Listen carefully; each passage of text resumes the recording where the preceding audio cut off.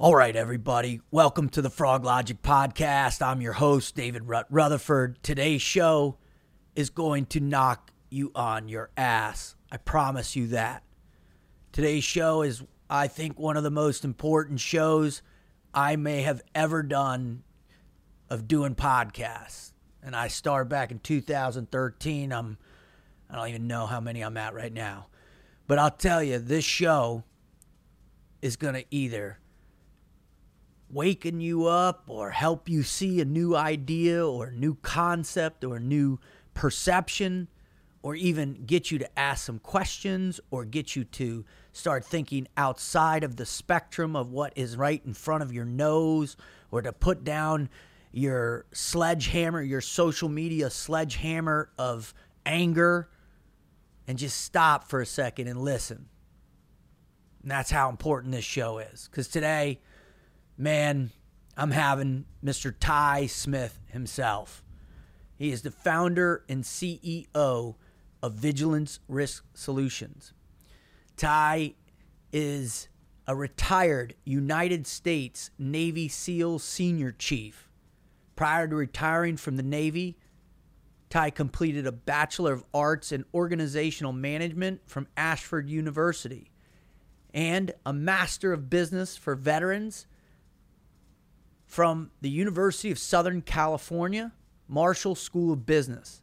After 20 years of faithful and honorable service to God and country, Ty launched Vigilance Risk Solutions, a San Diego-based security consulting and risk mitigation company with a special focus in the field of workplace violence mitigation. Man, I'll tell you what, this guy is truly one of a kind. He's incredible. He's amazing. He's intelligent. He is a patriot. And he's also a black man in America. This one is going to knock your socks off. Before we get started, I just want to give an incredible thank you and appreciation to one of my sponsors, Onnit. Onnit is one of the nation's leading supplement companies. They have incredible products all across the board. One of my favorite is Alpha Brain, their flagship product. I've been taking this for several years now, and man, if you want to increase your mental alacrity, man, this product is for you. With all the different stuff I've been through in my life, from 15 years of contact football, collegiate one lacrosse, combatives, being a Navy SEAL and everything else, man, I need that little extra kick, and Onnit's Alpha Brain is what what gives it to me. So, all right, here's the deal. Head on over to onnit.com. That's ONNIT.com, onnit.com. Check out everything they got going on, and I promise you, you'll be a happy camper. All right, next I want to thank another incredible sponsor of mine, ReadyWise. Now, here's the deal, man. ReadyWise has been with us since we first kicked off again last year. They're an incredible organization, providing the top quality freeze-dried preparatory food there is on the market, man. These people are selling nonstop around the clock at their facility. They're producing this food out of the facility in Salt Lake City. Great tasting, 25-year shelf life, freeze-dried food that is easy to store, and better than anything else, when you order ReadyWise products, you're going to get some peace of mind, because we have no idea what the future is going to hold. None. We don't know what's coming next week, next month, hell, next 6 months. We have no idea. And then these tough times, man, you want to make sure you're prepared. You want to make sure your family's prepared. You want to make sure that when the crisis really hits, that at least you have enough food and water. And if it's my house, like yours, bullets and guns. But that's a whole nother story. Go check out ReadyWise. Get all your incredible needs that you have. Be prepared for the next, pandemic, the next social revolution. Hell, maybe political breakdown of all society. Any one of those things, man, and you need to be prepared. So go on over to readywise.com, put in the promo code Froglogic, and you will get 25% off everything they have. Now, they're a little bit backed up, but they're getting close to getting caught up. So get over there now, 25% off, Froglogic promo code. That's the deal. Also, if you want to know more about who I am, what I do, head over to teamfroglogic.com. You can follow me on social media at Team Froglogic. If you need a motivational speech or something cool for your company, I would do a lot of onlines right now. Thank God. And we've got some cool gear over there, and I've written some books for kids and adults. So head over to teamfroglogic.com or follow me on social media, man. That'd be cool. All right. It's time. Let's do this. You know how much I absolutely love talking to another frogman, Ty? And you know how absolutely much I love talking to another frogman that literally has putting it all on the line for this country year after year after year after year. And it makes me so proud of not only the unit that I'm a part of, but of you and what you've done, man. So just thank you so much for that. And then also for coming on and joining me. Thank you, brother. I really appreciate it. And I've been looking forward to this for a very long time, because you may not know that I've been following your podcast for a very long time, and I will never forget you actually putting me through advanced training a lot of years ago. So this is a big deal to me. Thanks for having me. Well, it's so remarkable. You know, I got out, right at the beginning of everything, and that stayed with me for a long time. And I tried to ease that regret or guilt for a long time with contracting. But man, it's so beautiful for me. The greatest accomplishment that I have professionally in my time in the special operations community was my time as an instructor. And what happened to you, other people like Sean Ryan, other people like Danny Dietz and Mike Murphy and all these other people that went on to fight for everything that we stand for and everything we believe in. So thank you for sharing that with me. That makes me feel real good.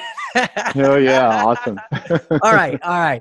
So, the reason why we're here is, and I'm going to give a little backstory for our audience, is you posted on your Facebook page a few weeks ago a very heartfelt response to what was happening around the country with the social revolution that's taking place, in particular within African-American communities and minority communities across the country.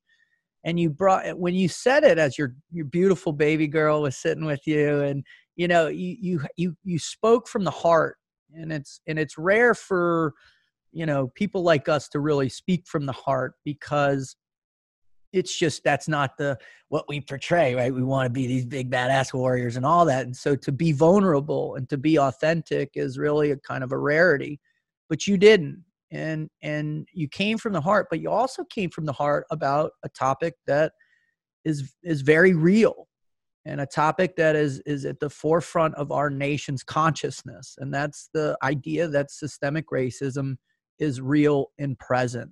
And so I'd love to just start off by saying, what was the igniter? What was the precipice for you to not only film that video, but then how you felt once you'd done it? Sure. So I woke up that morning angry, and I couldn't really put my finger on why I was angry, but I knew in my gut why I was angry. And I was angry for the same reason that a lot of Black people are angry, and it's because we're tired. After all of these years, we're still living in times where some of the discrimination is overt, and in some cases it's deadly. And although I have an amazing life and it seems like on the outside everything is golden, when it comes down to it, I'm still a Black person. And even I, as successful as I am, even with some of the sacrifices that I've made on the part of this country, even I still face that discrimination sometimes. And you start to build up anger and resentment. And I think that over the last few months, I've started to feel that more so. And that morning, it was just heavy on my heart to actually tell my network how this is affecting me, especially because I spent so much time in the military and so much time away from my family back at home in Illinois. There's a lot about my life that they don't know, that they don't understand, because a couple of decades have gone by with me living in a completely different place and building a different life for myself. And I realized that, watching the news and seeing the country literally burning down around us, that, hey, a lot of your loved ones are suffering through this as well, and they don't have your perspective. They don't understand this at the level that you might understand it, because of the amount of culture that you've received throughout your military career and your worldly travels. And again, it was just, my heart was in turmoil that morning, because I'm afraid for people, for the citizens of this nation, and for my loved ones, and watching us burn this country to the ground. And so I said, you know what, I'm going to do something that I never do. And I'm going to actually put out a public message. And I typically don't do things like that, because I'm an entrepreneur. And when you run a company where you're responsible for the livelihood of other people, you can't really afford to choose a side most of the time, because you're a part of something that's much bigger than yourself. But again, it was just a massive weight on my heart that morning. And I like to consider myself a pretty even keel person. I've never considered myself a Republican. I've never considered myself a Democrat. I've always considered myself a patriot of the United States of America. And so I have never been the type of person to go, oh, go Black Lives Matter, or go, hey, let's go hunt down, this group, the KKK, and blah, blah, blah. It's like, nah, hey, I'm going to stand right in the middle. I believe in what's right. There's a right and there's a wrong. And no matter how you look, what color you are, who you sleep with, where you come from, there's a right and there's a wrong. And that's the way that I live my life. So when I spoke from the heart that day, that's exactly what I did, brother. I spoke from the heart. There was nothing that was rehearsed. I didn't have any notes. I was just trying to get out of me the weight that was weighing me down that morning, and share my perspective with people. And I thought afterwards that I did a pretty good job of doing that, and of staying really neutral regarding choosing a side.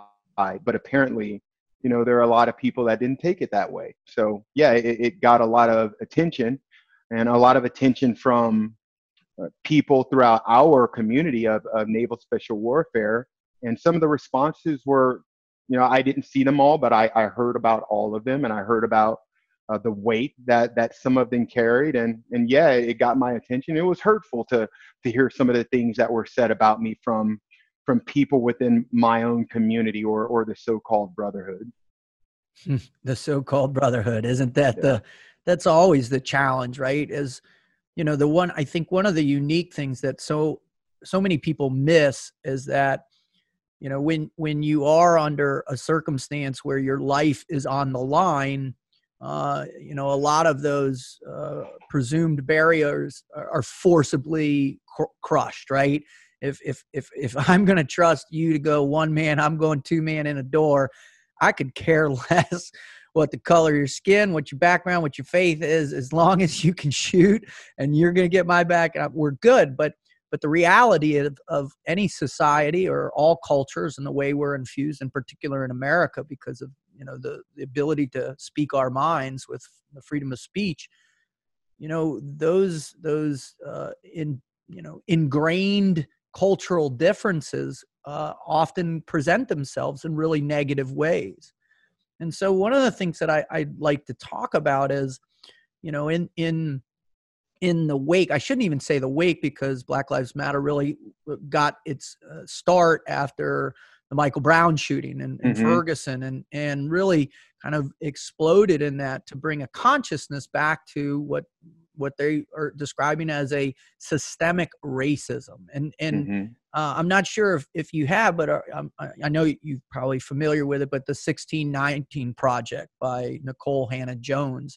Have you read any of that? And how do you feel about the things that she's saying, that America really it's fundamentally rooted in the conceptual ideas of oppression and racism. And that's what America was actually financially, capitalistically built on, which was the concept of slavery and the human trafficking.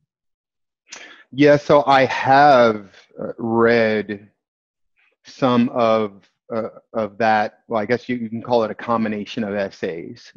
And although some of it is, in my opinion, a little far left, some of it, in my opinion, for the most part, I think she's hitting the nail on the head for the most part, because I do believe that what we are seeing today in this country, the boiling over that's happening right now, the fact that African American people are just, we are beat down and tired of the inequality. I think that of course it all started in the times of slavery. What we're dealing with now in minority communities, of course that is a result of those times. What she's speaking about, this cultural, the fact that this has been ingrained throughout our culture over time. I don't understand how anyone, with at least an elementary school education could not understand that this way of life has been sustained over hundreds of years. It's been embedded in our DNA, and it's affected us in different ways. It's affected the lens in which I view the world in a certain way, and it affects the lens in which you view the world in a certain way. And we are all different. But to think that today, the poverty that we see in minority communities, like where I grew up in East St. Louis and in Compton and in any of these neighborhoods in Chicago, to think that what's happening in those communities right now isn't a result of what our ancestors lived through during the times of slavery, to think that it is not the result of the struggles that our ancestors dealt with during Reconstruction and the time after Reconstruction, when certain entities tried to undo Reconstruction. Jim Crow laws, right? You know what I mean? To think that the fact that young Black men are killing one another at an alarming rate in places like Compton and Chicago, to think that doesn't have anything to do with the culture, the way of life that was created for us. I don't understand how anyone could not realize that. Well, as you dig into this, and that's what I've been trying to do ever since, I had Nick Irving on, and really trying to understand, because obviously, I mean, I'm white and my perspective will always be different, but, there is a contextual history, a historical reality that exists, right? And I get that, to the victor, the spoils, those who control writing the history books, they determine what is remembered and what isn't. And I think for obvious reasons, the people that controlled academia for the millennia, they wrote out this substantial and long-term sin that isn't integrated as a part of American culture, right?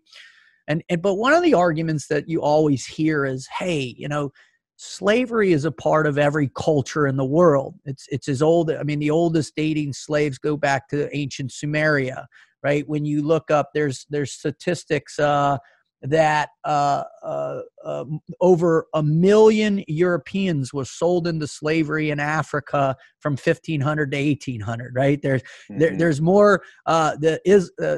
Islamic nations have enslaved more people than every Western culture combined. Right, and so when you hear people come back with this type of thing, how does that make you feel? Well, I understand the point that people are trying to make when they talk about how other groups of people have been enslaved. I understand, the worst one that I hear people say is, well, that was 400 years ago. Why are you still upset about it? Yeah. But I think that what's important to realize about slavery in the United States and the impact that it's having on society today, on Black people today, is that I agree that there have been a bunch of other groups of people around the world and throughout time that have been enslaved and that have suffered massive tragedies. But in my opinion, African American people, Black people, are one of the only groups of those people throughout history that, as a whole, we still haven't really recovered. Interesting. From what was done to us. And is that recovered intellectually, economically, everything? All of the above. Okay. All of the above. We haven't recovered intellectually because we were taught that education is unimportant, and we were taught that for a very, very long time, hundreds of years. So you have all these other groups of people that are growing intellectually while this particular demographic of people is purposely prevented from doing so. And then, of course, what comes along with that is a failure of Black people to grow economically. Because if you don't have education, like we've talked about before, you're not going to get good jobs, or you're simple things like you're just not going to know when someone is trying to screw you over because you don't know any better.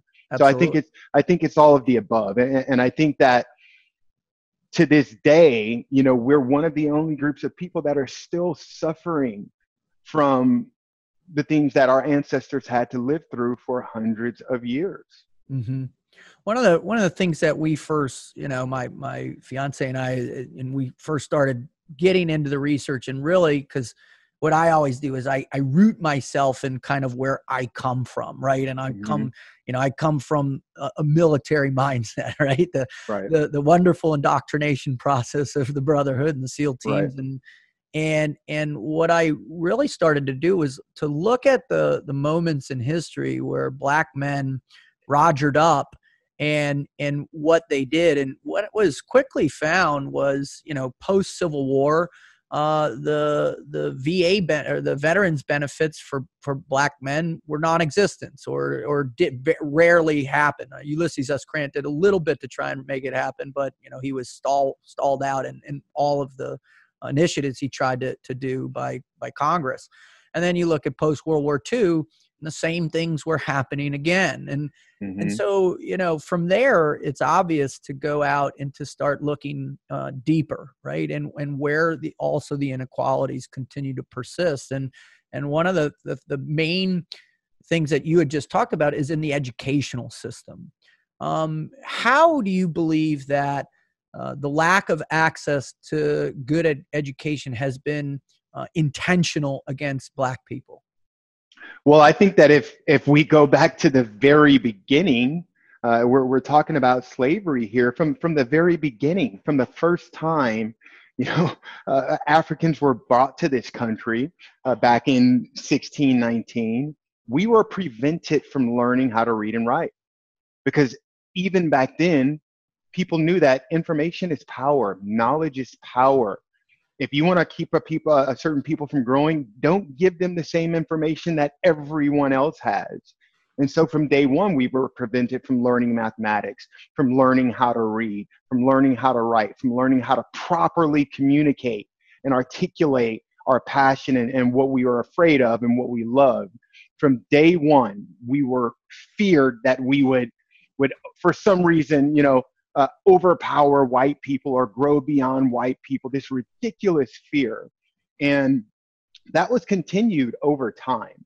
If you look at the education system in some of the neighborhoods that I've already named in some of these minority communities, I'll give you an example, Rut. I grew up in East St. Louis, Illinois, right on the Illinois-Missouri border. In 17, 18 years of growing up in East St. Louis, Illinois, and being in the school system there, not one time was I ever asked if I wanted to go to college.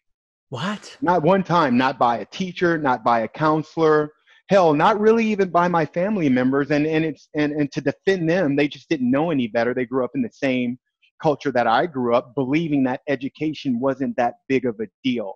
I never took it seriously growing up because I was never taught to take it seriously. Whereas when I walk around my neighborhood in Coronado, California, it fills me with pride because I look around and I listen, I hear, 13 to 18-year-old kids talking about how excited they are because they studied their asses off for finals and they're really going to do well. And I applied to these colleges and I can't wait to find out if I got in. None of those conversations were being had in East St. Louis. Wow. or in South Side of Chicago and Watts, at least not at the level and the amount that you can hear those conversations being had in, say, Coronado. Does that make sense? Yeah, no, it really does. And what's interesting is there are certain blacks who've come out in history, in particular since the Civil Rights Act passed, and have been tracking and keeping track. And I just looked up the graduation rates just today from the 2017 statistics, and in every major category, African Americans are 10 points off whites. And you have to begin to say, well, it's certainly not because of IQ. It's certainly not because of capability. It's certainly not because of all these, right? But there's something that is pervasive within the culture that isn't promoting education. And so one of the people that I really have found that keeps popping up that is offering pretty good arguments on the side of that this concept of systemic racism isn't as substantial as certain groups are making it out to be is Dr. Thomas Sowell, right? The guy, he grew up in the South, moved to Harlem, went to Harvard, then he went to Columbia, then he went on and he's been an adjunct professor at the Hoover Institute for, I don't even know, 30 years. And he wrote this book called Discrimination and Disparities, which is one of the top books on outselling right now. And he puts forth the concept that the oppressive state of what's happening is all a derivative of a political influence. That they're along the line, those that controlled these areas, controlled the minority communities, they're intentionally trying to oppress the ideologies so they don't fit in. You can go to school. Education is important. The entrepreneurial is available to everybody. So when you hear people bring up these African American conservatives, and there's a movie that came out recently called Uncle Tom, which Larry Elders helped write and produce. What do you say to people that say, no, a lot of this is a myth, and that there has been opportunities really in place since the fall of the Jim Crow laws and the Civil Rights Act of 1965? That's a really good question. I would say that I definitely understand that there is, and there has been, some opportunity for Black people to actually overcome and escape the environments that were created for us in the slums of this country and in other countries. But what those people don't understand is that the culture that was created in places like where I grew up in East St. Louis, it's powerful. It is so strong. And like I said, from day one, our ancestors were taught that education and being smart so that you can grow and having money, this is for white people. It's not for black people. This is unimportant. Don't pay any attention to it. You don't need this. You won't have any of it. And so now when you take a look at our culture today, education isn't valued. In fact, it's almost the exact opposite in a lot of places. Whereas, black people have been taught to believe what some white people said in the past, that no, that isn't for us. And if you're black and you do pursue those things like in education, and you don't talk the way that the rest of us talk, and you don't dress the way the rest of us dress, then you're an Uncle Tom. You're a coon. You're a sellout because you are pursuing these things. That's how brutal the culture has become. And that culture is heavy. It's very, very strong, especially when you take a kid that's growing up in a place like East St. Louis and they have nothing. They have nothing other than the nurture that's around them, the culture in which they're growing up in, and they want to fit in, and they don't want to stand out in a place that could get you killed just for standing out. Wow. They're going to follow. That's exactly what they are going to do. They're going to follow. I've gone home to East St. Louis, and I have been in places where people have looked at me, other black people have looked at me and listened to me talk and looked at me and said, "You're not from here, are you?" And I've responded with, "Well, actually, yeah, I actually grew up right down the street. I don't live here anymore. I live in California now, and I went out and done some things in my life over the last couple of decades. But ultimately, yeah, I am from here. This is my home. It will always have my heart. We may not look alike. I may not dress like you anymore, and I may not sound like you when I talk anymore, but you and I are very much so alike, and we come from the same place." But that's the culture there. Like immediately that stands out to them. And guess what? That makes me a target, but because that's the culture there, and the culture is very, very strong. So yeah, there's more opportunity now than there has ever been for people that look like me. But just because the opportunity is there, just because that door is there for me to open, it doesn't mean that I know how to even frickin' find the door, man. Wow, that's heavy. That's heavy. That's substantial, and I think that's a component that so many people that are upset about this unrest is they're saying, well, your opportunities are there every day, and that's what it is. And you're just blowing it because you don't want it. And you just want to play the race card and be a victim your whole life.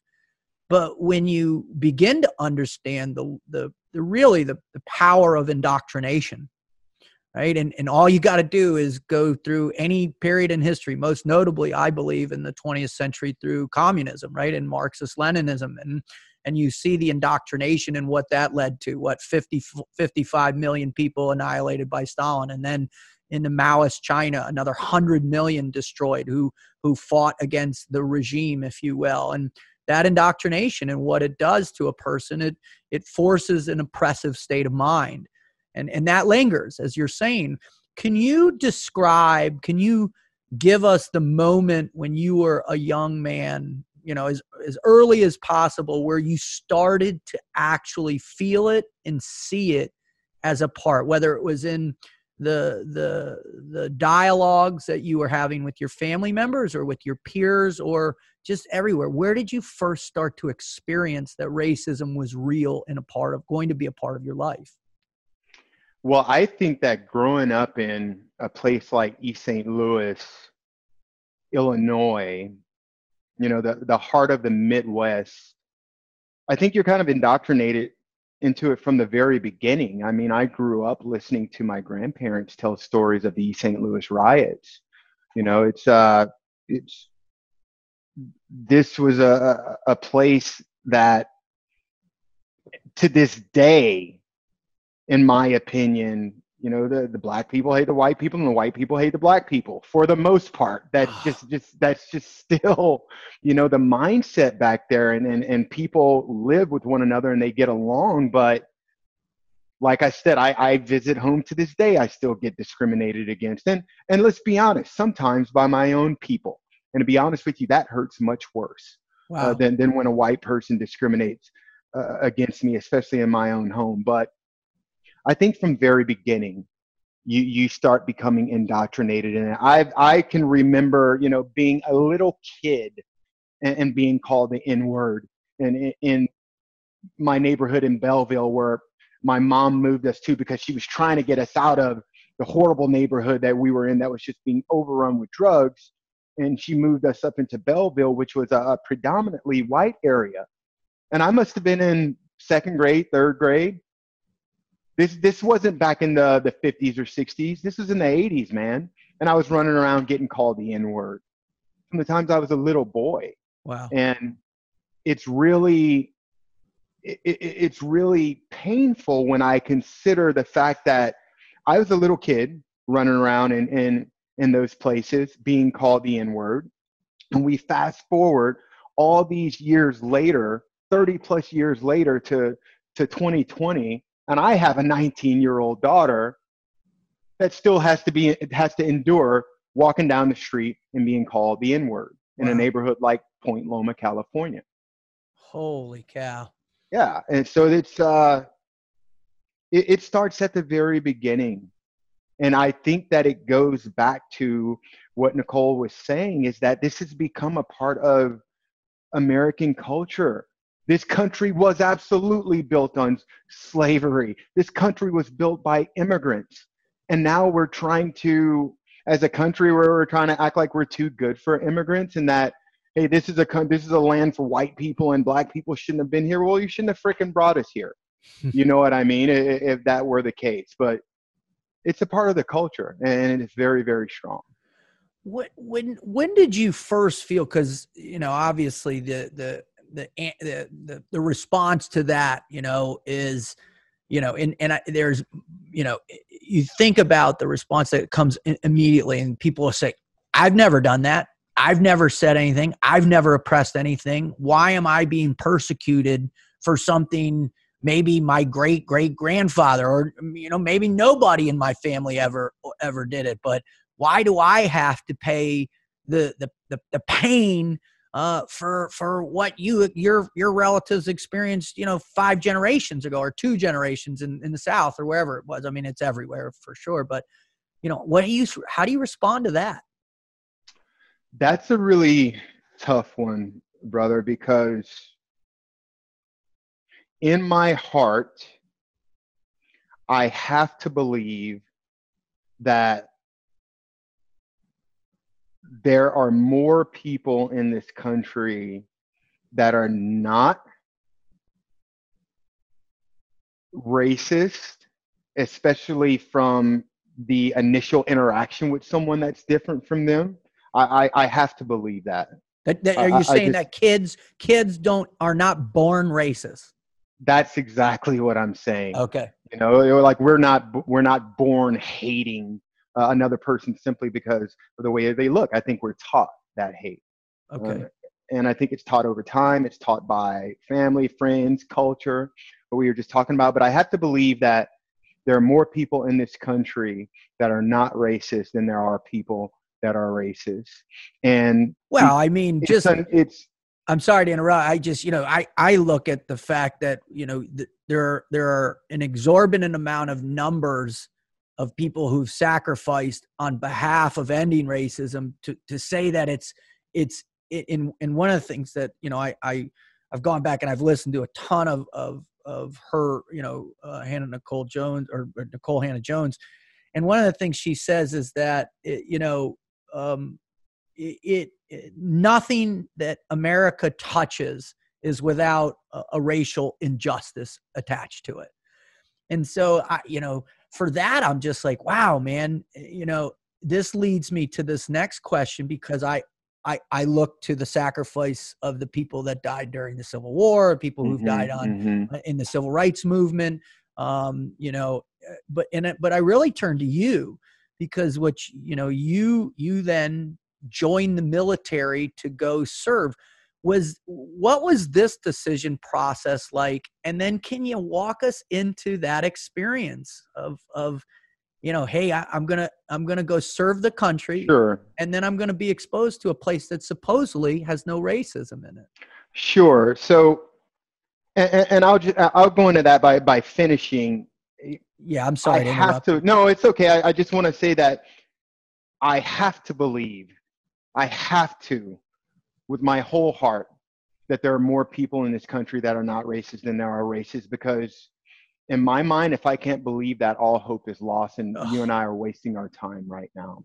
amen. So even if I'm forcing myself to believe that's the way that I have to live my life every day, and because I still believe in this country, my country, and I say that in answering your question because when I was a 12-year-old kid and I saw the movie Navy SEALs with Charlie Sheen, and that was what got me, man. I saw that movie and I was like, oh my God, those dudes are ninjas. Like, that's incredible. I got to do that when I grow up. And my mom, God bless her, she looked me in my face and told me that I could do it. And I Wow. believed her. And so that's what I wound up growing up to do. But it was never in my mind, hey, how is the color of my skin going to affect me pursuing this dream? That was never in my mind. And when I was graduating high school and joining the Navy right away, honestly, I didn't really have a choice. I wasn't going to college because I goofed off, from the time I was a kid all the way to graduation, and didn't realize my academic potential until I was in my mid 30s. I didn't even, brother, I am not making it up when I tell you that people weren't concerned about whether I was going to college or not. I don't think I ever even took the SAT, uh, Wow. or what's the other one, the SAT ACT. and the ACT. I don't even know if I took them, to be honest with you. Maybe I did, but I probably just did horrible, and I goofed off through it because that wasn't the culture in which I was being raised. So it was either hang out around East St. Louis and do nothing, or find a job and try to make a living, or it was, hey man, get out of here while the getting's good and go make something of yourself. Go see if there's something else in the world other than what you're seeing. And so that's what I decided to do. But I didn't really have anything else. And again, it was a dream, a calling that I had that had stuck with me since the time that I was 12 years old, that I wanted to be a frogman. And so that's what I set out to do. Wow. Now, when you got in, I mean, obviously, the big. I'm not even sure how many blacks have made it through training. When I was there, we were on, like, I think we were at 44, 45 guys that had gone through training. The big myth was that blacks have higher density muscle tissue, and so therefore they sink faster, so they can't complete any of the pool evolutions and all this stuff. And what was interesting, when I was there was this beautiful human being, and his name was Bishop, and he was the former outside linebacker of the Tennessee Volunteers. He won the Sugar Bowl, and this guy was the most positive, incredible human being that was in training, inspired me every day, destroyed. I mean, he did log PPT by himself, right? He Mm-hmm. did the boats by himself. But man, when we got to that pool, and in particular pool comp, he just could not float. He just sank to the bottom. And I swear to God, every single instructor there tried to work with him to figure it out. They'd stay late. He'd stay late. He'd do everything he could to make it through, but he just couldn't make it through. And so did you feel like, wow, the color of my skin or my background, my lack of swimming or whatever, these generalities that Mm-hmm. people seem to apply to different cultures and races, did you feel that presence of that in it? Did people look at you like, you're never going to make it, man? You don't know how to swim or any of this ridiculousness. Did you face that kind of resistance? In training, no, never, not even once. Wow. No, and I said this in the op-ed that I wrote a couple of weeks ago. Even during the times when I was in the teams, I witnessed discrimination against other African American SEALs throughout my career. And I've been in those conversations where those individuals were trying to figure out how to deal with that situation in the best way possible, as to not blackball their own names and ruin the rest of their careers. But I was really fortunate in that I never faced, at least I don't think so. I don't think I ever faced racism while I was in the SEAL teams. But again, I attribute that to the fact that I was fortunate and I always had good leadership. And I know that they protected me. But also, I worked my ass off. I really did. And I wasn't perfect as a team guy, but I feel in my heart that I was perfect with my effort because I always put the teams first. And I got, unfortunately, and I'm not proud to say it, I got 2 divorces to show for it. Mm-hmm. I always put the teams first. I always put the community first ahead of myself. So I know that it exists in the teams, but I was very fortunate in that I didn't have to deal with it personally throughout my career. And I remember being a Budge student and being approached by an officer that I believe was working out of Warcom at the time. I'm not sure, but who asked me some questions regarding, hey, how did you learn about the program? Do you know of any Black SEALs that maybe told you about the program or what to expect when you got here? Have you had any issues with any of the staff? So I knew it was a topic at that time when I was going through training back at the beginning of 2002. But I mean, again, I didn't have any issues when I was in training. Talking about the water, I think that the water just has a way of punking anybody, man. It don't matter who you are. You can be Black, you can be white. It doesn't matter. The water, it doesn't care, right? It does not discriminate. And it's not a secret that, one of the oldest military jokes in the world that you hear, throughout any branches, Black people can't swim. Yeah. You know what I mean? But I can even attribute that to the fact that for years we weren't allowed to. Yeah.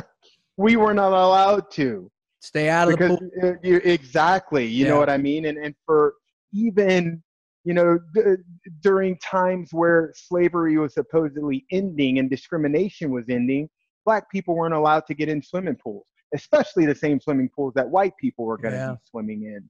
You know what I mean? So again, this is all a part of our culture that's been ingrained in us over centuries. But I never had any issues with that when I was in Budge training.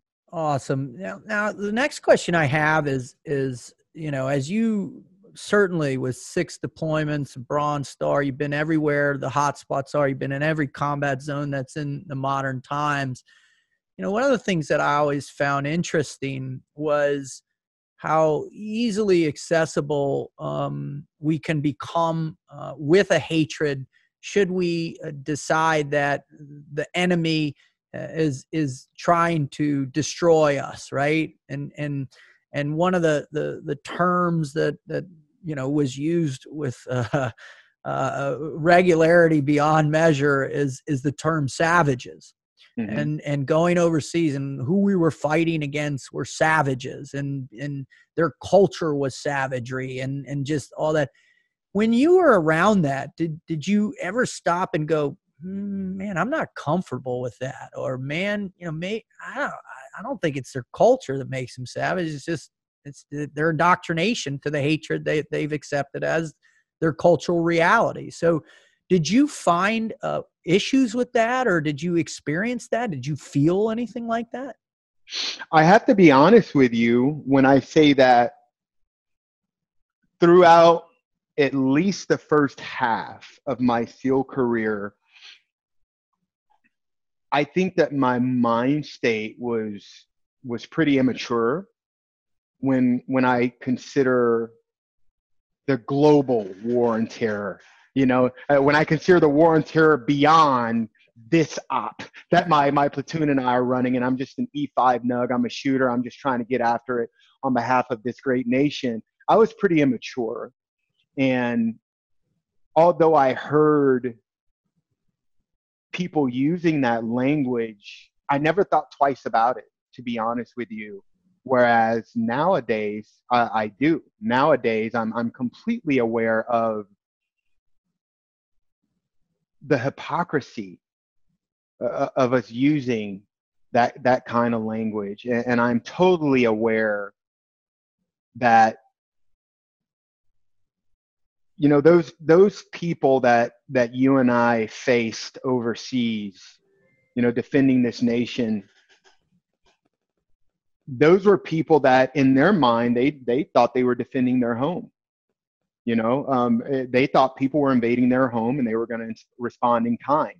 And I have to respect that because, you know, what do you think is going to happen to you if you come into my home in the middle of the night, you know, and I didn't invite you, you know what I mean? So I also have to consider, now that I'm much more mature, the fact that when Europeans came to America and stole this country away from the Native Americans that actually owned it, those Native Americans were called savages. Yeah. Europeans that came here and took this land from them. And so I realize now that to use that term pejoratively against a group of people, whether you're talking about Indians or current day, we're talking about the Taliban, it's wrong. And it's wrong because you're basically taking a pejorative term and you're placing it on an entire demographic of people simply because they don't agree with you. Right? Simply Yeah. because their ideals don't match your own. And you're using that term in order to play mind games with everyone else in the world in order to indoctrinate them or trick them into believing the same damn thing about that demographic of people.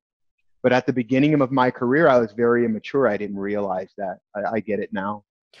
Well, let me ask you. It seems like there was a big pivot for you, and you talk about that in that op-ed where you were on active duty, you were home visiting your family, you were out in that rental car, you had your mom's, who's a 27-year police officer. Is your mom still with us today? Is she still Yeah, around? I'm really fortunate. My mom's still with us. Yeah. Please give her my best on raising such a fine young man, would you? Thank you, And brother. I also, will. and also for her service and probably what's the most difficult job on the planet, man, for real. And Thank you. you know, was that kind of a moment of maturity for you where the cops in St. Louis pulled you over? Can you describe that and how that opened up, your perspective significantly? I will. And I want to start by saying that op-ed that I wrote and anything that I say from this moment forward, I need for people to understand that this is not a bash on law enforcement. I would never bash law enforcement. I absolutely adore law enforcement and I believe in it with my entire heart. Like I said, I was a military cop. I was a reserve SWAT cop for almost 10 years right here in the United States. My mom is a retired, nearly 3-decade cop, and I have cousins that are still active duty cops to this day. I have plenty of friends. Some of my best friends in the world are law enforcement officers. So for some people to think or misconstrue my words as me bashing on law enforcement, it's hurtful, and that's not true. I didn't take it that way at all, bud. Thank you, brother. I Yeah, really man. appreciate that. And it means a lot to me that people understand that. So when that happened to me back in 2007, that was a serious wake up call to me because at that time, I'd been in the Navy, I think for about 10 years. I'd been in teams for, I think 5 or 6 years. And I really began to drink the Kool-Aid of being a team guy, man. I thought I was someone special. And I'd done a couple of pumps and I had lost some friends and I was starting to understand the term sacrifice like at a completely different level, just a completely different level than I'd ever understood it.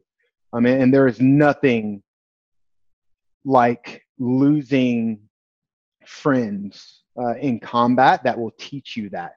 Amen. We're talking about people that made the ultimate sacrifice, people that gave everything on behalf of this nation. And so at that point in time, I think that maybe in my mind, I was totally unaware of the fact that I could be still discriminated against because, like I said, I dedicated my entire life to this country. And so when that happened to me, it was a serious wake-up call. And I felt like I learned in that moment that it didn't really matter who I was. It didn't really matter what I had accomplished, how hard I worked. It didn't matter the sacrifices that I had made on behalf of this nation, but it did matter what I looked like. And that was really the only thing that mattered. Everything that I built, everything that I sacrificed, it could all be washed away simply because of the color of my skin. And some people will argue with that, but that's how it made me feel. Wow. I mean, I can only imagine, when you're, and it does feel like that, the empowerment you do feel when you are doing what you believe to be the most selfless thing that you can do, which is to serve others, not even just others, but the collective masses, right? Right. I mean, that's when you're putting even the people who hate you, you're serving them as well too, which was, really one of the greatest, cognitive challenges for me was to recognize that, hey, I'm willing to go die, or my friends are willing to go die so someone can burn the flag or bash whomever or do, whether it's radical right or radical left. That's why we do it, man. And it gives people that opportunity. But as you see this and you experience this, did this begin in earnest discussion with your mom about the systemic reality of racism within policing? And did you begin to have these, what did she say to you during that, you were in jail for 16 hours, no food, no water, couldn't call anybody. What were the conversations you had with her after that? Well, considering the fact that, I was supposed to fly back to San Diego to report back to my duty station the night after it happened. And so when I finally got released, I got on the next thing smoking, getting back to Coronado as quickly as I could because I didn't want to get in trouble with the command. And trust me, I was chomping at the bit to get out of there anyway and get back out here and away from all of that mess. We didn't really talk about it at the level of conversation that we would talk about it today. Again, at that time, I was very immature in my mind, especially just in the grand scheme of things. The global war on terror, the global racism and how it's affecting people. I was just very, very immature. And I think to the extent of the conversation that I can remember is just my mom feeling sorry. My mom feeling sorry for me. Wow. And trying to explain to me that not all law enforcement is that way. And I think that she was really worried about me developing that mindset. But I wouldn't, and I never will, because I just realized that people are people. All people are different. Every organization or group of people is going to have a certain percentage of it that's rotten, and you can't blame the rest of that group on the actions of those people, which is why, going back to one of the things we were talking about earlier, I don't think it's right that current day, you could have a white person simply say, hey, I'm not racist, and then there's 10 people pointing at them going, you are racist. Just for saying that, you're racist. Like it's gotten totally out of hand. Mm-hmm. But I think that, we've built it into our culture because of where we come from. Interesting. I think you're right. I think once a narrative becomes provocative enough, we like to keep it relevant, especially if it benefits a particular power grab in some capacity, right? And Mm-hmm. Because for me, the first thing I did once you hear leaders in the Black community saying our children are being hunted in the streets. by police officers. I'm like, holy shit, is that real? And so what do? I go to the FBI crime statistics report, and I'm sure you've been inundated with this now, because that's what, the counter argument is doing. The statistics don't prove that there's, systemic racism. You're more likely, if you're white, to be killed than if you are an unarmed white guy, an unarmed black guy. It's double. And, and there's last year there were right under 1,000 of those things. How do you begin to react when the statistics don't show systemic racism? And you talk a little bit about in your plan that I'll get to in a moment, but how, if you could, and this is a kind of a two-part question, how do you respond to it about the statistics? And then also, how do you think the communities that you grew up in, or the communities in South Chicago or in Baltimore or in East St. Louis, how did they react to it, and why? Yeah, that's a great question. And I have seen a lot of those numbers, and I have overheard a lot of those conversations. And it's difficult, especially for me, because I'm a businessman. I believe in data. And if you don't have any, then you're wasting my time. I'm not going to believe you. I need to see the facts. And there is data out there that shows that there's a lot of white people that are getting killed by cops too. But my response to that is there's also plenty of data out there that proves that the white people in this country are much more academically and financially better off than the black people in this country as a whole. Mm-hmm. And that has been built over time.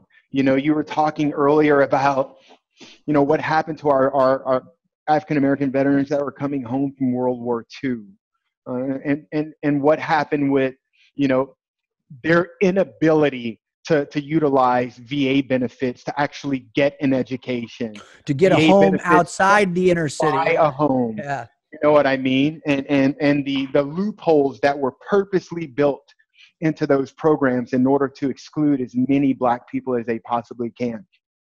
You have to pay attention to what that did to African American communities over time. So when you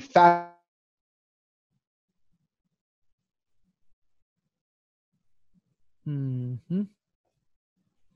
And then you start taking a look at, well, when was a lot of that real estate purchased? Who purchased that real estate? Well, what do you mean most of the people that came home from World War II?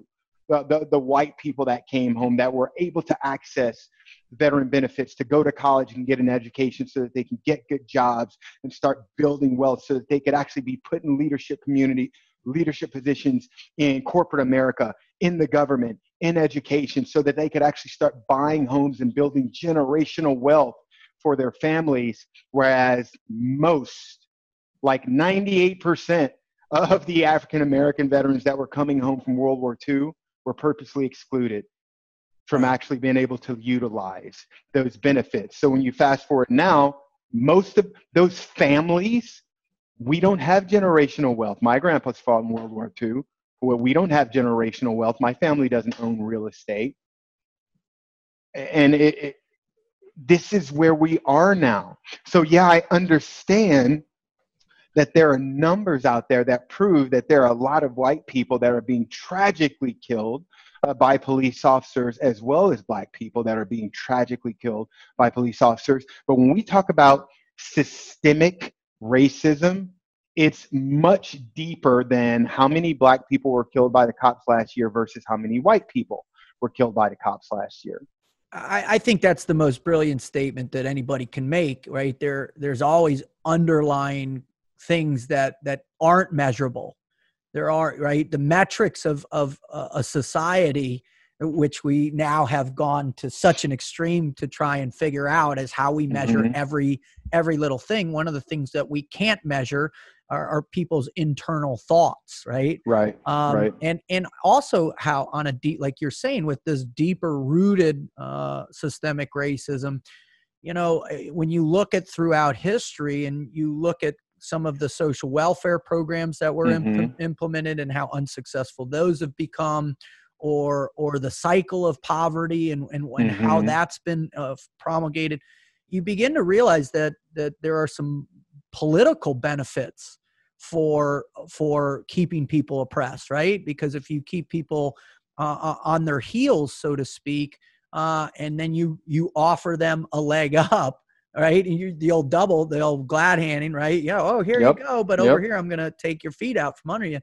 That is there's an innumerable amount of situations where that's been the reality. How do you look at where we're at in the political system, the political structure right now? And I loved how you said, I'm not Republican, I'm not a Democrat, I believe in what's right and wrong. How would you describe that political environment? How, prior to the civil rights movement, the Republicans were the party of African Americans. And then through John F. Kennedy, it flipped. And then now it's kind of continued on where, it's flipped. How do you describe all that and what people are trying to process right now with the political environment we're in? Chaos. Amen to that. Good God. I describe it in one word: chaos. And this is how I feel about this. I don't really get deep into politics just because that's not my forte. I don't know a lot about it. It's not something I spend a lot of time reading, especially nowadays, because it just makes me so angry. But this is how I feel about the conversation regarding racism and politics. I'm just tired of people lying to us. Yeah, man, me too. And I feel like there are people on both sides, Republicans, Democrats, that are just lying to us. People that we pay and expect to lead us and tell us the truth, no matter how difficult it may be. Even if it's going to result in your public crucifixion, tell me the truth. I feel like there's people on both sides that are purposely refusing to do that. I do feel like there are both Republicans and Democrats that would love to see this country stay in its current state of being totally racially divided. Absolutely. I feel like I've learned that I don't know who we can trust anymore. Because like you said, back at the beginning of all this, it was the Democratic Party that was leading slavery. And in fact, and I could be wrong, but if I remember correctly, I think I read somewhere that the first 150-ish Republicans in the United States were African American. And over time, African American people became predominantly Democratic, because when the first 150 Republicans really started to gain some prominence and they were Black, they were then terrorized by the Democratic Party so that they could start swaying their votes and basically continue on with, the horrible way of life that Black people were being forced to live. And so nowadays you have most Black people that are Democrats, and it's almost like it's totally backwards. People are connecting racial discrimination to the Republican Party, and they're connecting the liberation of Black people to the Democratic Party. But I think for the most part, people don't really even understand why they're doing that.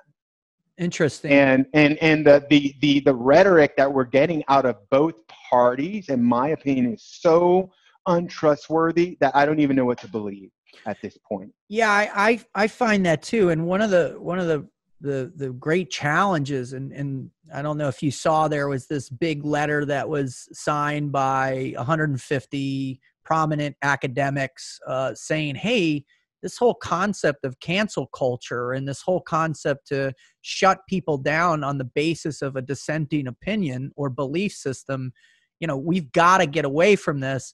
And then what happened, a truck of those people were shut down and fired or whatever. To the most recent one, which I found fascinating, was that the senior, the person who was in charge of the editorial column at the New York Times just quit and had this scathing resignation letter saying, if you don't allow both sides to have an equitable access to discourse, to be able to offer their opinions without immediate condemnation, we've lost the ability to work through any problems whatsoever.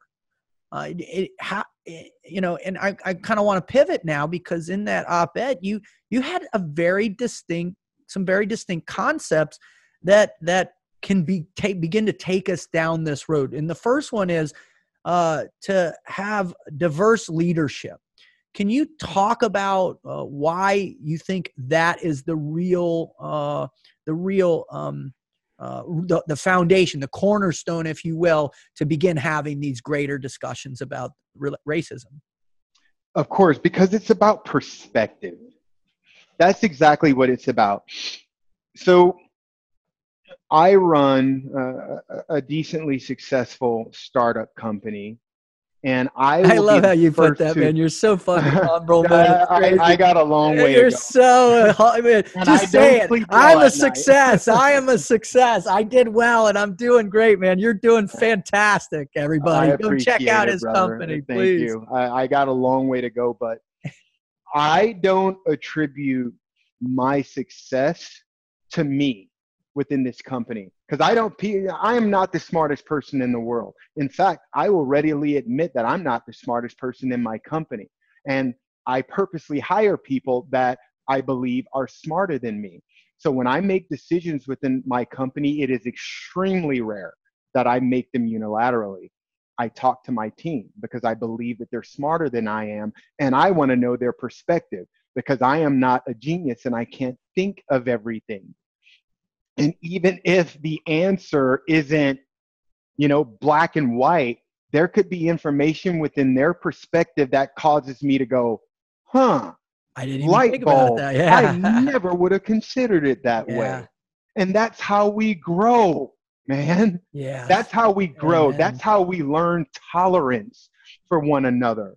And so if you have most of the people that are in these leadership positions come from, well, let's just say it, if most of these people are white people, then the group as a whole, they're never going to understand why we keep screaming for equality. They're never going to get it, because they're not hearing our perspectives.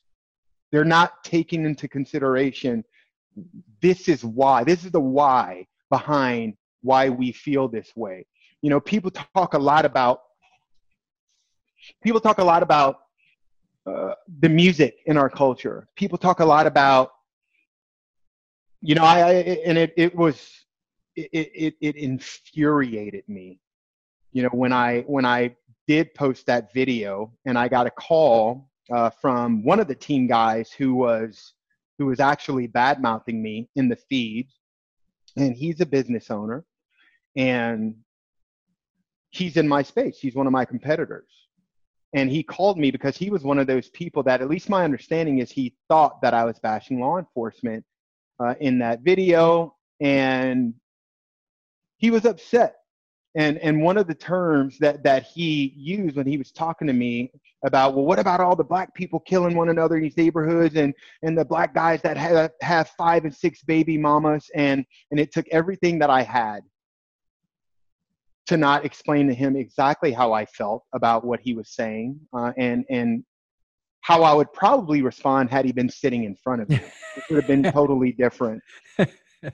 But I tried to explain to him calmly that, again, this is a culture that was created for us, okay? This is a culture. Do you think black men are proud of the fact that a lot of them have seen the inside of a prison cell? Do you think black men as a whole are proud that within our minority communities, we have a problem with fatherless children because most of their dads are in prison, or they're dead because of drugs, or they're killing one another? We're not proud of that. That is a culture that we've been taught, and it was created for us, and we're having the damnedest time trying to figure out how we get ourselves out of that, or away from that.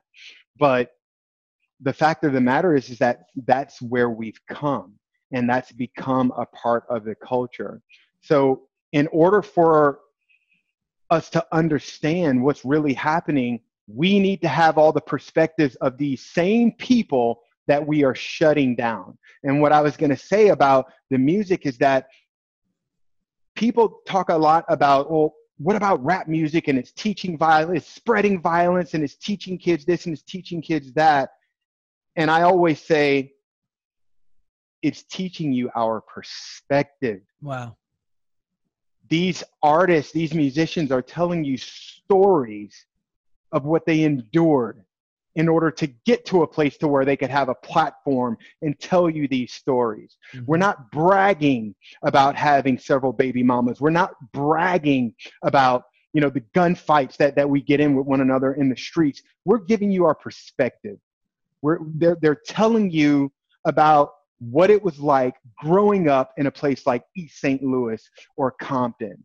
Because if we don't get more people of color in these leadership positions in corporate America and in the government and in education, we're not going to change anything, because you're never going to realize that the way we live,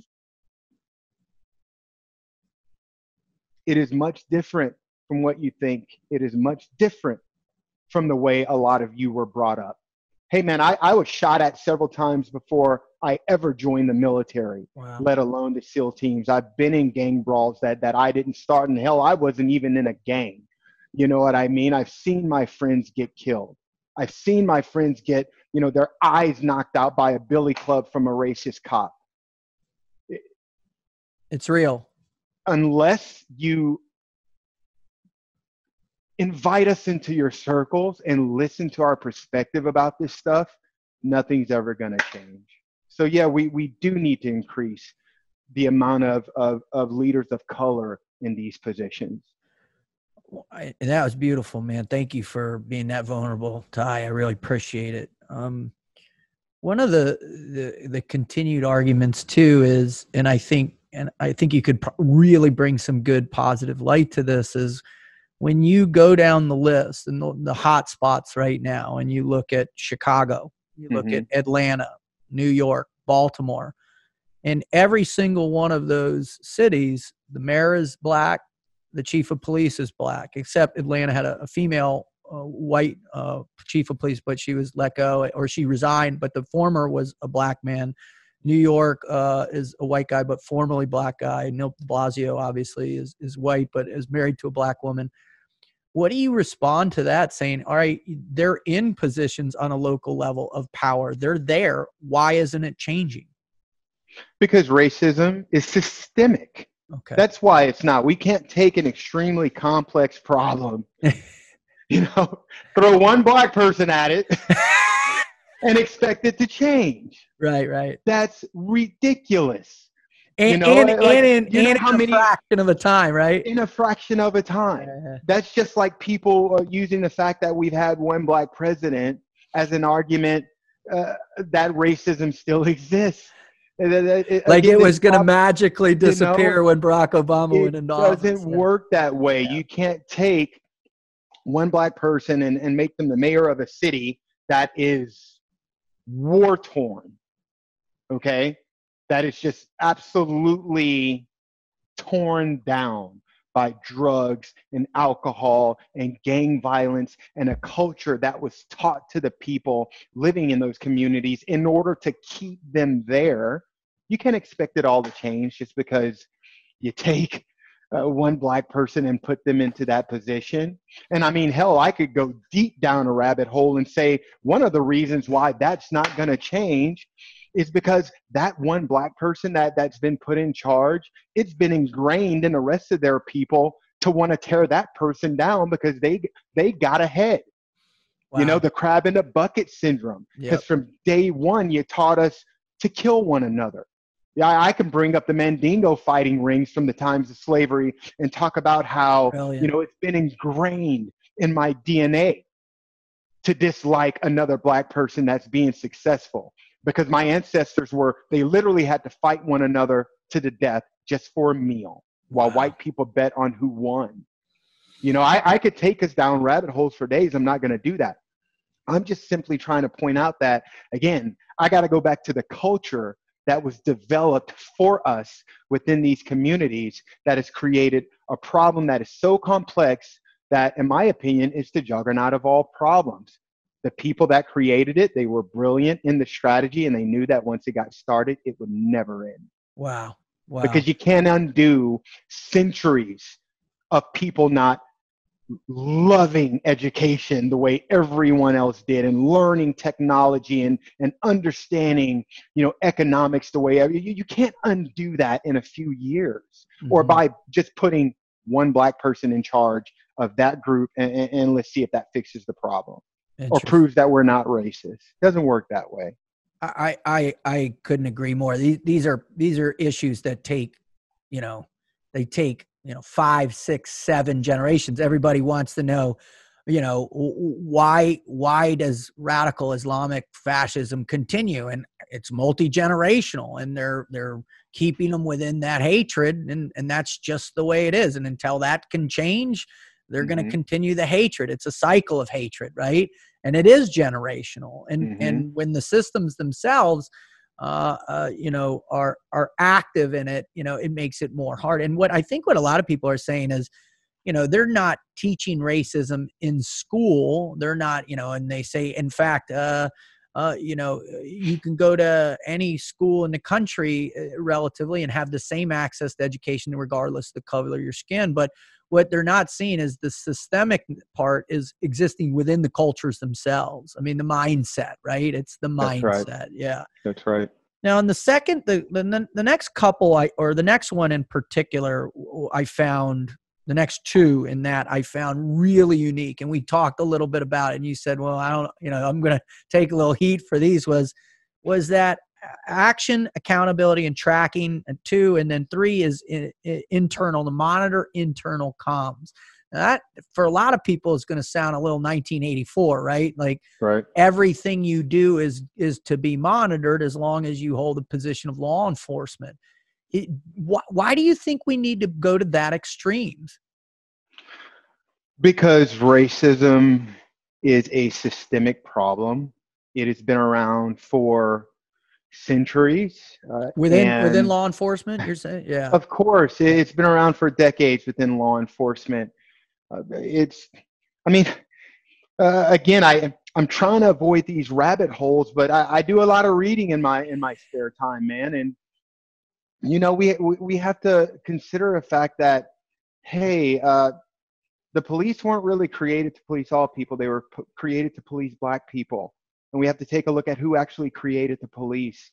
When it comes down to it, not all law enforcement is crooked. Not all law enforcement is racist. Not all law enforcement is bad, but there are some extremely racist individuals within the law enforcement community that happen to be in leadership positions.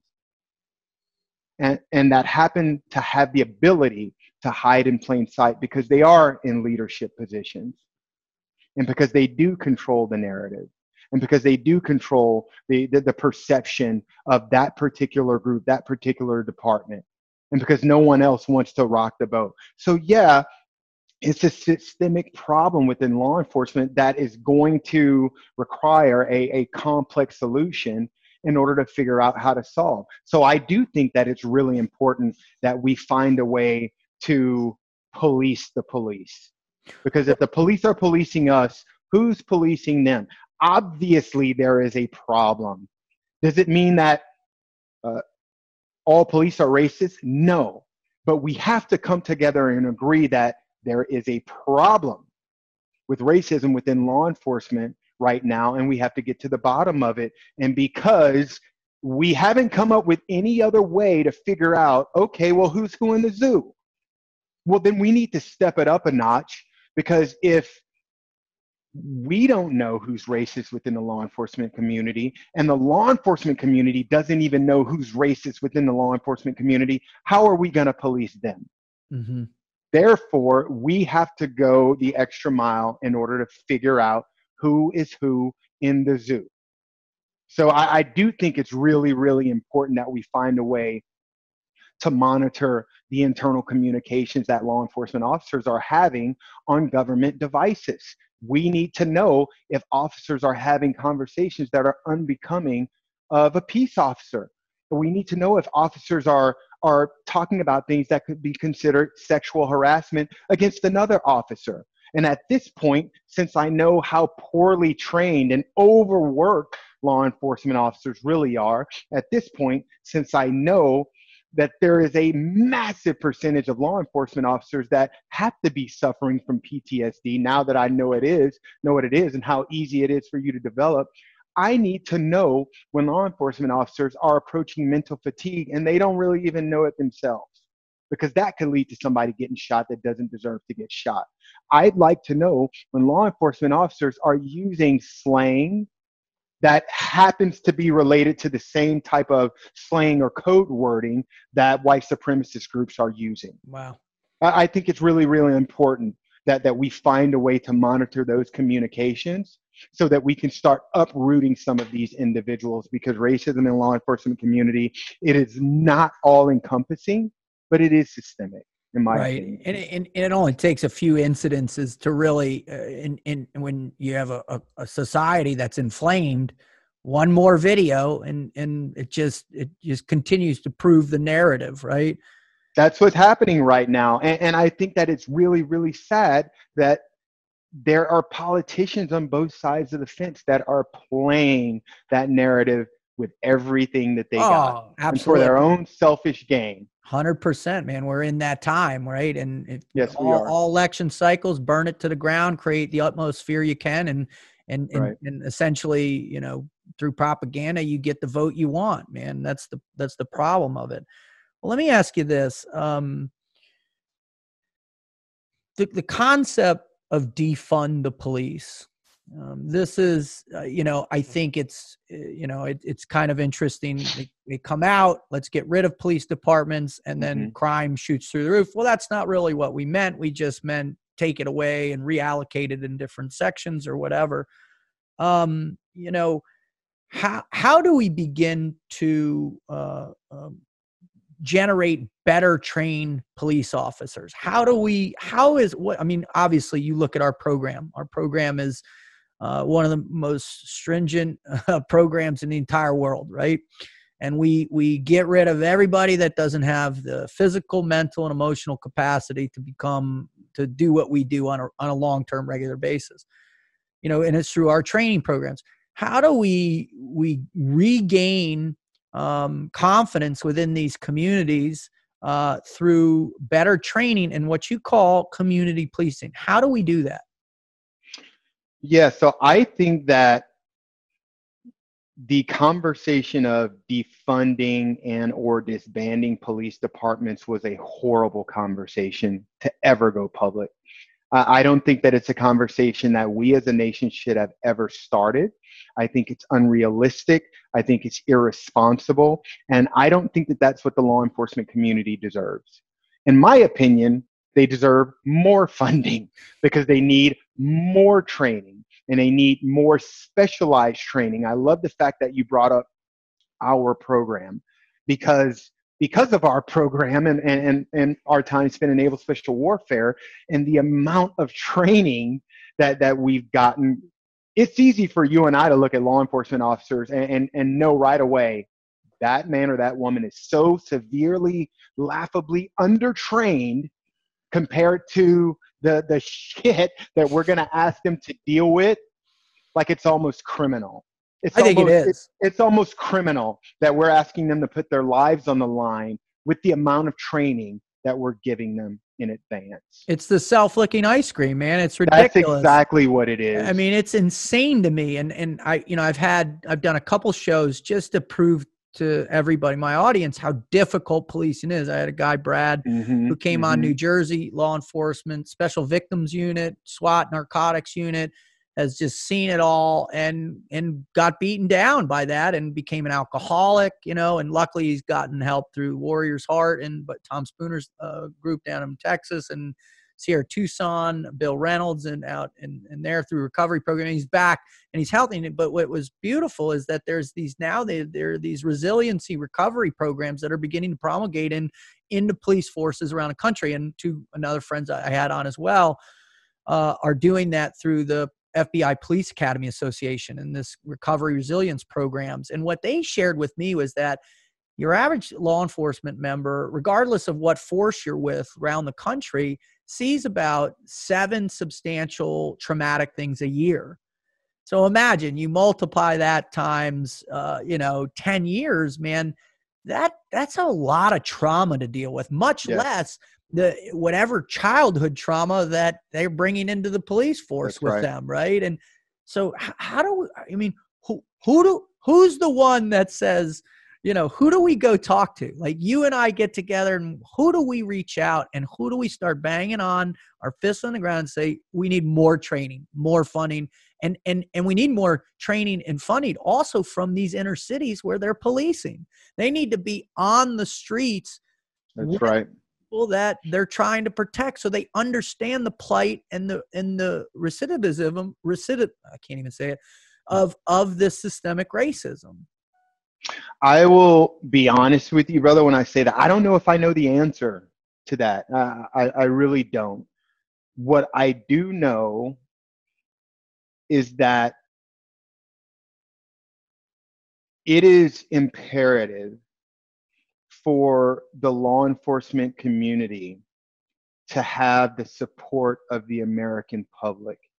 It is absolutely imperative that they have our support, because when it comes down to it, yeah, they're getting paid, but they are volunteers as public servants, as peace officers. These are people that are every day, they're getting up and volunteering to give everything on behalf of protecting other human beings. And I believe in my heart that for the most part, that's the mindset that they take into work. But I don't know how we actually have that conversation and with whom, because I don't believe that defunding the police is a good idea. I don't think it's a good idea. I think it's a horrible idea.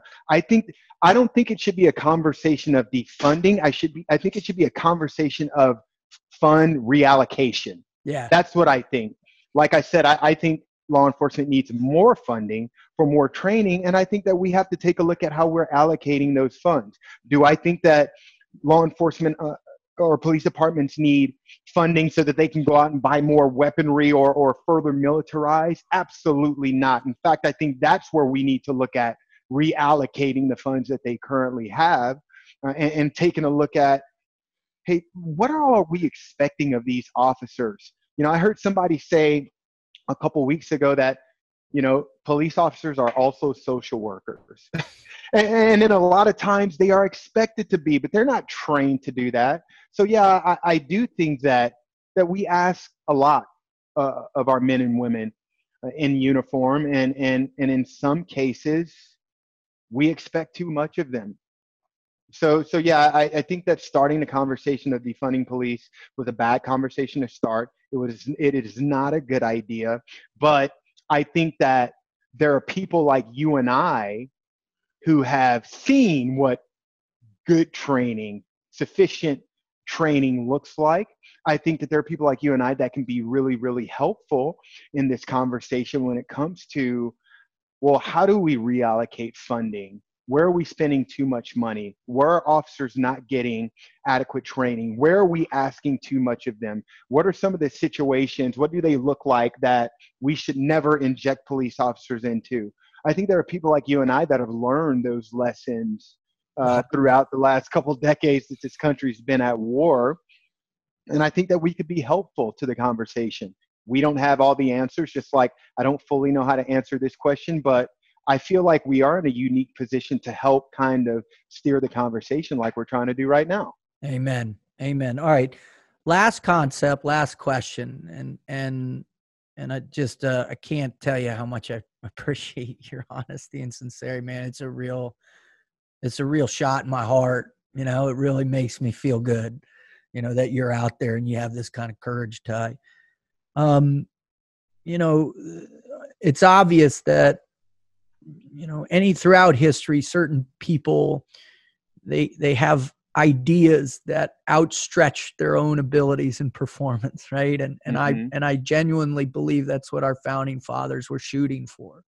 They were going for them. And when you read through those amendments and you read through those constitutional things, the governance of what has created, the by far the greatest opportunity for advancement, regardless of the color of your skin. However, you always got to put in the caveat. However, now we are who we are as human beings, and we have an immense propensity for killing and destroying other human beings. It's kind of part of our nature. What are you prepared, or not what are you prepared, but what do you say when you go back to East St. Louis and you talk to the children of some of your buddies maybe that have been incarcerated, or people that you know, or who are beginning to repeat that cycle again? What do you say to them about their future in this country? And what do you say to inspire them? Because Ty, you've got to recognize that you are a massive role model for this community. And so they're willing to listen to what you have to. So what do you tell them about the American dream, if you will?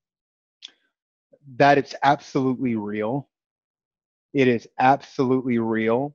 And I also tell them that it's within their grasp. And really there's only one person on the planet that can prevent them from having it, and it's them. Wow. I am I'm an example of that, man. You know, I nowadays, even with all of this craziness going on, now more than ever, I spend a significant amount of time meditating on my own personal gratitude for what I have, everything that I've endured in life, my own personal growth, my family, my friends. You know, I spend a lot of time thinking about that because I'm so grateful, and I think it's extremely important that the world knows that, hey, I grew up in one of those communities that I've been so passionately talking about over the last hour, and I endured every obstacle that you can imagine, the same way all those kids are enduring them today. But for some reason, I overcame them. For some reason, I had a fire in the gut that just allowed me to push through no matter what. I don't know why, but for some reason I had it. And because I had it, and I've accomplished things I've accomplished, and I've learned all the things that I've learned over the years from my own personal experiences and from surrounding myself with smart people that I wanted to emulate. I learned that the entire time I was in charge. I was in charge. No one else was in charge. There was no one that had responsibility in my success like me. I was the person that decided to make the decisions that I made.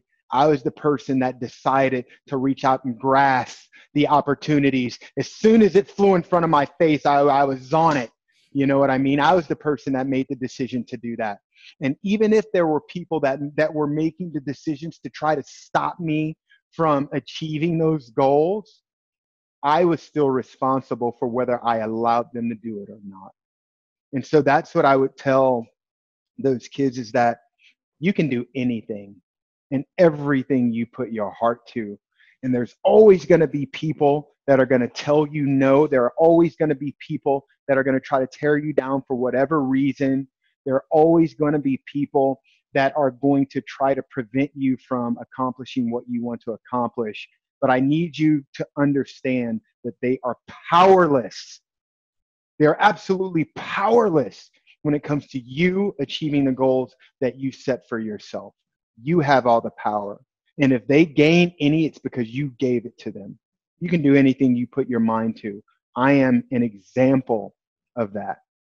Amen. Yeah. You are, Ty. Thank you so much. I've done a lot of interviews, man. I've been at this since 2013. I've somewhere, I don't even know where I'm at right now. And This has been one of my favorite interviews, and it's because you are who you say you are. You are a genuine American patriot, and you love this country, and you love the possibilities that are in front of all of us, but you're also willing to be honest enough to say we have some problems and that we need to fix these problems to give everybody the true opportunities that they deserve. So I just can't thank you enough, man. I wish you and your family all the best. And is there any place that somebody can go to follow you on LinkedIn or somewhere, just so they can pay attention to, your voice? Cause it's a powerful voice. And I'm going to put on my little Johnny Carson Swami hat, and I'm going to say, I foresee you having a really amazing future. I wish, man. You never know. I tell the truth, even when my voice shakes, and it's what we need. But I also understand that it's how you gain enemies as well. So I hope that there's a lot more success in my future, but we'll see. Because we are approaching a time where nothing is for certain. All I can say is that I'm going to Charlie Mike. I'm going to continue mission, and God help anybody that tries to get in my way. But yeah, man, I'd appreciate it if people check out our website, www.vigilancerisk.com. You can follow me personally on my LinkedIn profile, and that's at linkedin.com/Ty-Smith31 /. I'm actually really active on LinkedIn, and I'm starting to become a little more personal and vulnerable, even within LinkedIn. So that's a really good place to keep up with what I got going on. Well, I'll tell you what, man, I'm here to tell you the real brotherhood is real, and I'll stand next to you any day of the week and twice on Tuesdays. I have all the faith in who you are and what your wisdom is, and I just want to tell you I love you, man. No, I love you too, brother. Thank you so much. It means a whole lot. It really does. God bless you.